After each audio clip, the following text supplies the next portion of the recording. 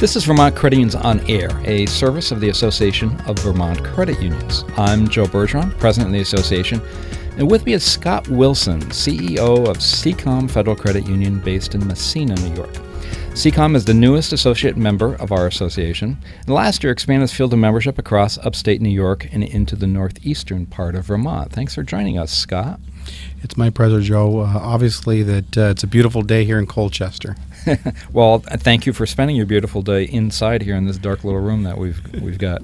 Field of membership across upstate New York from Massena and across the lake into northwestern Vermont, and so we thought it'd be an opportune time, as long as you're here, to help people learn a little bit about Seacom Federal Credit Union, about you, and who our new financial institution neighbor in Vermont is. So what can you tell us about Seacom to kind of set the beginning? Well, I always think it's good to start from where we began.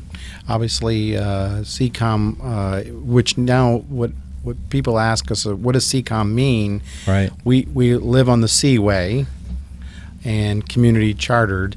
So we once were, in 1963 when we were chartered, we were General Motors, then Central Foundry Credit Union. Oh.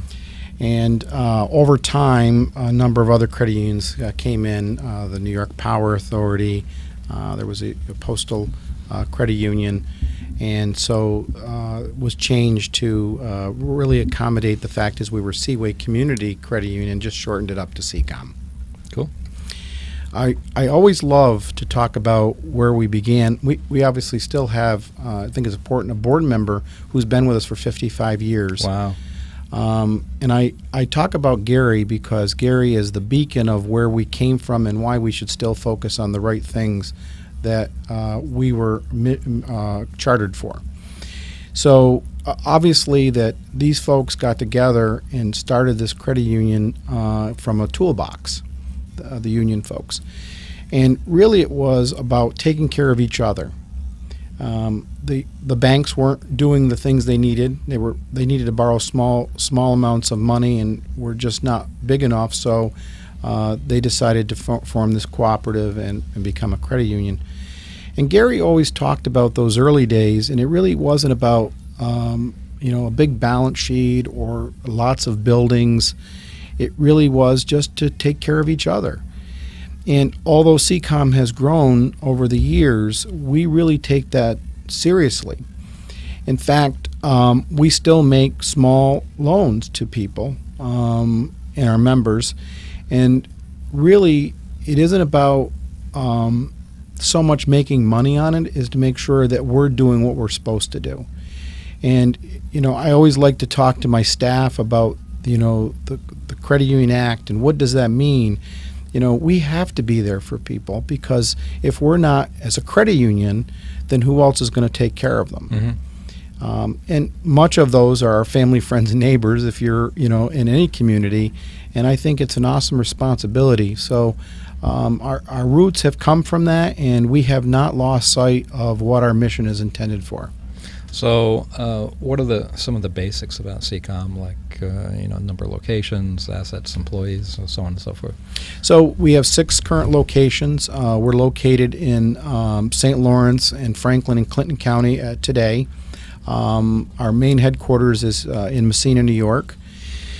And we have branch offices in Potsdam, Canton, Ogdensburg, Malone, and Plattsburgh. Wow.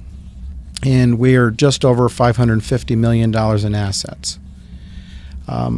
And around 140 plus employees full-time. So what brought about the interest in expanding your field of membership expansion across upstate New York and eventually across the lake into Vermont? Well, Joe, the reality for us is that St. Lawrence County has been a pretty flat economy for us for a number of years. In 2008, at the beginning of the crisis, General Motors made a decision to close our plant in Massena. Obviously, that's where our roots began, and that was a big change for us. And subsequently, Alcoa purchased Reynolds Metals and obviously closed a smelter there. And now we have around 600 employees between Alcoa and Arconic. A couple of years ago, Alcoa split their company, and now we have two plants in Massena. And we were really concerned, and my board understood the fact is that we couldn't continue to focus just on one particular area, and we needed to diversify ourselves. So the first expansion went into Clinton County. Obviously, Plattsburgh and the greater surrounding areas have done a really good job of putting in manufacturing, small manufacturing, and focused on education and healthcare, and we felt that was a good move for us. But again, continuing to diversify ourselves, we felt long term we have to look at how are we going to be sustainable for the next 50 or 100 years. And if we depend on a market like St. Lawrence County that has a shrinking population, that's not good for the long term. Mm-hmm. And we've done really well there, and we'll still continue to focus on our communities in those markets. Moving into Vermont really was twofold. First of all, we think that there's a lot of positive and great things that are happening in the state.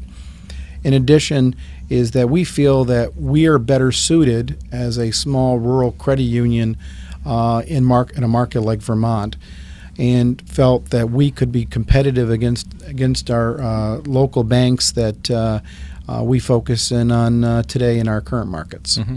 Cool. So, what's the change you've seen over the years? What I didn't catch, or maybe I didn't perceive in your comments, at what point your credit union went to more of like a community kind of based field of membership. Was that way yes, way far back? Yeah, mm-hmm. Way back. Okay, so it's been focused on the general population since then. So you've expanded that footprint, and some credit unions. Try to focus their service in a particular path, sort of. Maybe they're very technology-oriented. Maybe they're very, remote-focused and whatnot. Others, want to have their focus on personal service over the counter or, a particular type of lending and whatnot. So where does CCOM fall in that range? What's its like image in the marketplace as far as service? Well, first of all, I think it's important for us as CCOM to look at, we need to continue to be relevant to our current membership and future membership. Of course. So therefore, we never know what that's going to be because it always changes. Technology has obviously done that, Joe. Right. So we have to be aware that our members and current members, but also our future members, want certain ways to be delivered service, whether it be electronic or in branch, use of our call center, wherever that is. We really focus on making sure we make those available. So we've spent a lot of money and resources in putting into technology, whether it's mobile or even in the branches with electronic services that speed up efficiencies and help members get in and get out quicker. And obviously, the service aspect is not only in the branch and when you walk in, it's also the technology, making sure our technology is available and is secure and all of those things that are important to people. So we focus on service as far as not just, hello, how are you today, what can we do for you, but making sure that they have access to us 24/7 and can rely on us. So, you talked for a bit about your board member that's been with you for a very long time, it sounds like, and has connections back to the roots of the credit union. But what about you? How did you get involved with CCOM, and what's your background? So I come from a little bit different way of getting into the seat. I started as a volunteer. I actually served 5 years as a supervisory committee member on the, and then I actually ran for a board seat after the 5 years and was elected. The first election we have ever held, by the way. So wait, how did that work? How did you have a board before you had elections? Well, we had a board, but there was a contested seat, and that hadn't happened in the past. Oh, I see. Okay. And so I ran for a board seat and won. And the first year, I was pretty active as a board member. And then I was asked by the board to be their chair, and I chaired the board for the next 3 years. And we had some transition in the C-suite, and actually, interesting enough, that our regulator, my principal examiner at the time, we were going through some things. Said, have you ever considered putting your name in for maybe potentially the new CEO? And I'm like, nah, I never gave that any consideration. And so after I gave some thought to it, I thought, gee, I could do this. And so in 2007, I became CEO of CCOM. Wow, that's interesting. And we've had a great trajectory of growth. Obviously, like most credit unions, we feel that if we take care of the people and do the right thing every day, that things are going to go well for us. Mm-hmm. We focus on our employees. Employees are the most important people in my credit union. I'm not, Joe, honestly. I really feel that if it weren't for my employees, I wouldn't be here where I am today. And we've been very proud that we've been for 9 consecutive years a mid-size best companies to work for in New York. Great. And I truly believe that we're in the people business and not in the financial services business. And if we do the right thing for our people, whether it's staff or members or community, there only can be great things ahead for credit unions. Well, so your staff is that first image that your members get, or at least the members that are dealing with you in person anyway. So that brings up another point, and I ask this of credit union CEOs, your peers, frequently. So how is it, you've been doing this for 15 years, you said? 12 years as CEO. 12 years as CEO, okay. But on the board before that. Mm-hmm. So you had exposure to this question before that too. So how have you seen things change for a credit union like yours, at your credit union size, dealing with the general public a lot, since 12 or 15 years ago? Credit unions have prided themselves for eons on, personal service and so on and so forth. Yet today, to accommodate a lot of consumers, you have to have the conveniences of doing everything on a phone or on a computer screen or an ATM machine or something like that. So how have you balanced, or how do you see it's different today than it was, say, 12 or 15 years ago in terms of meeting both ends of those types of members that want the in-person connection, but balanced against those that hardly ever go in a branch? It's a great question. I've been privileged to be on 2 panel discussions with the Federal Home Loan Bank of New York in our association in New York at their annual conference. And the title was, "It's Not Business as Usual." And it's still not business as usual, is the follow-up 10 years later. And part of that discussion is that we've had to change the way we do business. It's been, it was a 10-year, pretty much a flat interest rate economy. A lot of money came into the credit unions, obviously flight to safety during that time. And so we had to make sure that we're doing the best we can to obviously earn money in order to put it into things like technology, as you mentioned, and into branches. We understand that we have a current membership base and future members that will obviously still want to come into a branch for a variety of reasons. But they want to know that when they have a problem, they have somebody local to deal with. The technology side is a little bit different because you think about when I came on in 2007, Check 21 was just coming on board. So we remember everybody's Federal Expressing, or they'd send it through a courier to have them shipped to the Fed, all your checks. And we were doing about 1 million checks a year. And we were much smaller then, and we do about 600,000 checks today. But our mobile platform has picked up a significant portion of that, Sure. where people can just take a picture of their phone from their phone or and deposit a check. The member today wants it all, Right. and they want it yesterday, not tomorrow. So we have to figure out how do we do that. And we used to be, credit unions were open from 8 to 5, and a little bit on Saturday maybe. But really, we've had to focus on a 24/7 operation to make sure that our technology is reliable and has redundancy. And it's not just the mobile or the ATMs; it's the debit and credit card side. We've had to obviously, like other financial institutions, have had to make sure that our members' data is safe, and have had to put a lot of money and resources into risk management and compliance and IT, which are direct costs. So we've had to balance all that stuff. And I love this question I get from members every so often. I remember when I could come into the credit union and get a mortgage and I could have it the next day. We've had to evolve as a credit union based on regulation, for example. So it's all of those things, Joe, that we've had to pay attention to. It's not one particular piece, it's all of it. And I don't think that there will ever be a place where you won't have an in-branch experience. The branches have shrunk over the years. I have branches that are 4,500 square feet, and they've shrunk to 3,500. Mm-hmm. And we just don't need that space on the transactional portion. But we still have members that like to come in and talk to a mortgage representative or maybe a personal financial advisor. So those types of services are more what they're coming in for today. And obviously going online and applying for loans is as easy as it was when you came into a branch. All that stuff is impacting us. It's just different now. It is. Yeah.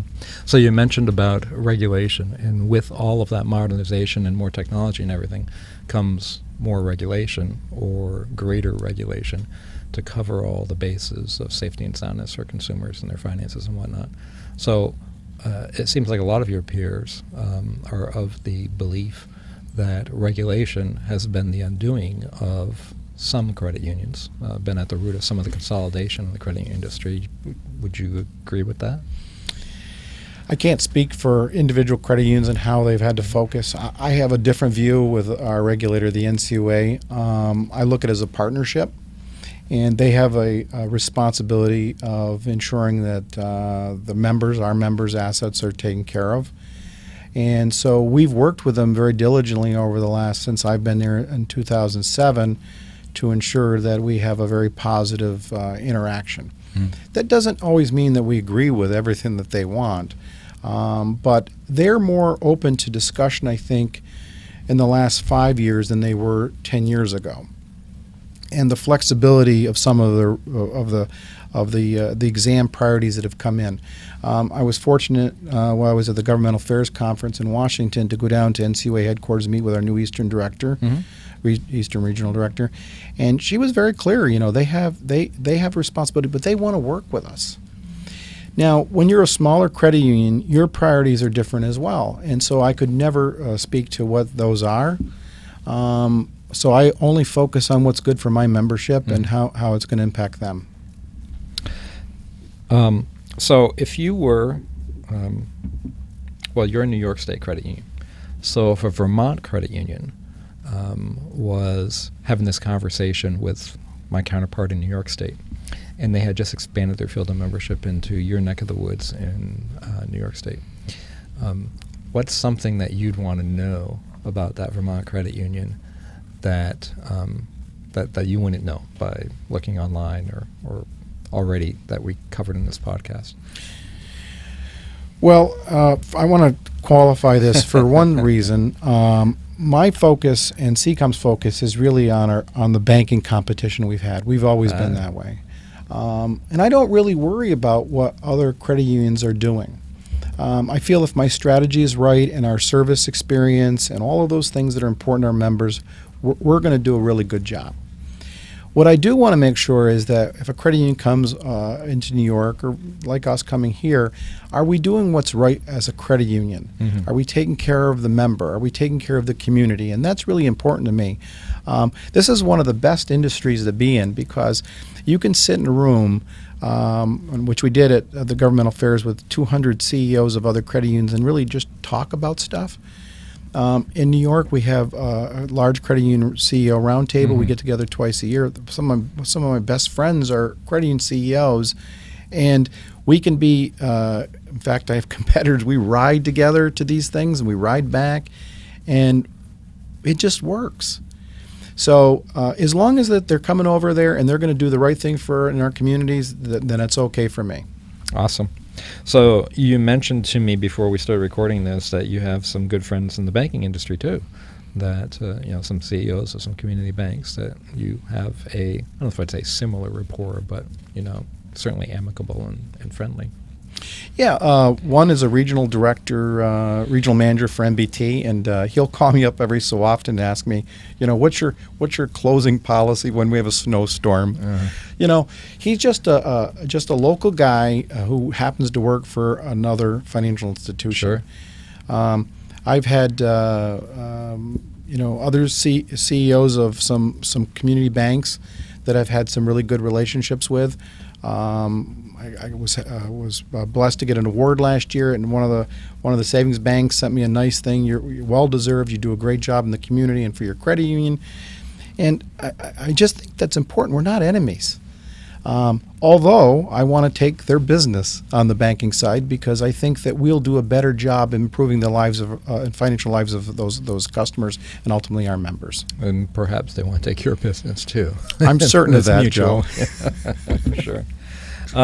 So we've covered a lot of ground in a short period of time. I hope people listening to this have a better feel for what CCOM Federal Credit Union is all about, and a little bit of your background. Is there anything that we ought to touch on that we haven't gotten into yet? I just think that we have an awesome responsibility in our industry. We have a very small market share, as you know, right. Joe, we talked about previously. But there is so much good that happens by credit unions. And if you just get online and look at Twitter or LinkedIn or Facebook, it's just awesome. And I think that as long as that we are still around, and by the way, one of the things that is really bothers me over the years is the reduction of credit unions in the country. Mm-hmm. When I came in 2007, there was around 8,300 credit unions. Mm-hmm. Today, around 5,500. Right. In 12 years, that's a big reduction. I realize that the same thing has happened on the banking side, but every time a credit union closes, it's one less opportunity for one of our family, friends, or neighbors to get the best financial services by still making decisions on character. I still believe in a handshake, and I think that those things are going away, and credit unions still believe in that. And as long as we do, we have a place in the financial service industry. It's interesting, like you said, how the number of credit unions, and it's not just credit unions, like you said, obviously a lot of different industries, but for us in credit unions, the number of credit unions has reduced dramatically. Yet the number of credit union members increases from one year over the next. I don't know if I'd say dramatically, but a steady increase. And yet market share, like you pointed out, doesn't really move too much. Maybe for a local credit union, but on a national scale, it doesn't move hardly at all. Yeah, and I think that that trend, CUNA, our National Trade Association, has opened your eyes to a credit union. Right. And it was interesting to hear them from that perspective. Is that they know about us, but they're not taking that next step. Right. And I do think it depends on the market. Locally, you have a little more impact, but nationally, we seem never to gain any more of that market share, and it's something to strive for. And it isn't about how big of asset base we have or how many members. It's about one at a time, making sure we're doing the right thing for them. We've been very generous with your time here, Scott. Really appreciate it, and I hope all of our listeners listening to this, have a better feel for CCOM Federal Credit Union as it comes into the Vermont marketplace, and feel free to reach out and contact you, and you them in reverse too. CCOM, I'm guessing, has a website. Yep, www.ccom.org. Excellent. You can also follow me on Twitter and LinkedIn. Wow, great! You're really with the times. With that, we've reached the end of another Vermont Credit Unions on Air podcast, and hope you all found it informative. You can hear all of our previously recorded podcasts by searching for Vermont Credit Unions on Air in the iTunes Store or at SoundCloud.com. If you have ideas for a podcast on something you'd like to hear about, send it to podcast@VermontCreditUnions.co-op. Until our next podcast, this is Joe Bergeron and Scott Wilson, and thank you very much, Joe, for this opportunity. Thank you, Scott, for joining us. You've been very generous with your time. We're at the Association of Vermont Credit Unions, thanking you all for listening.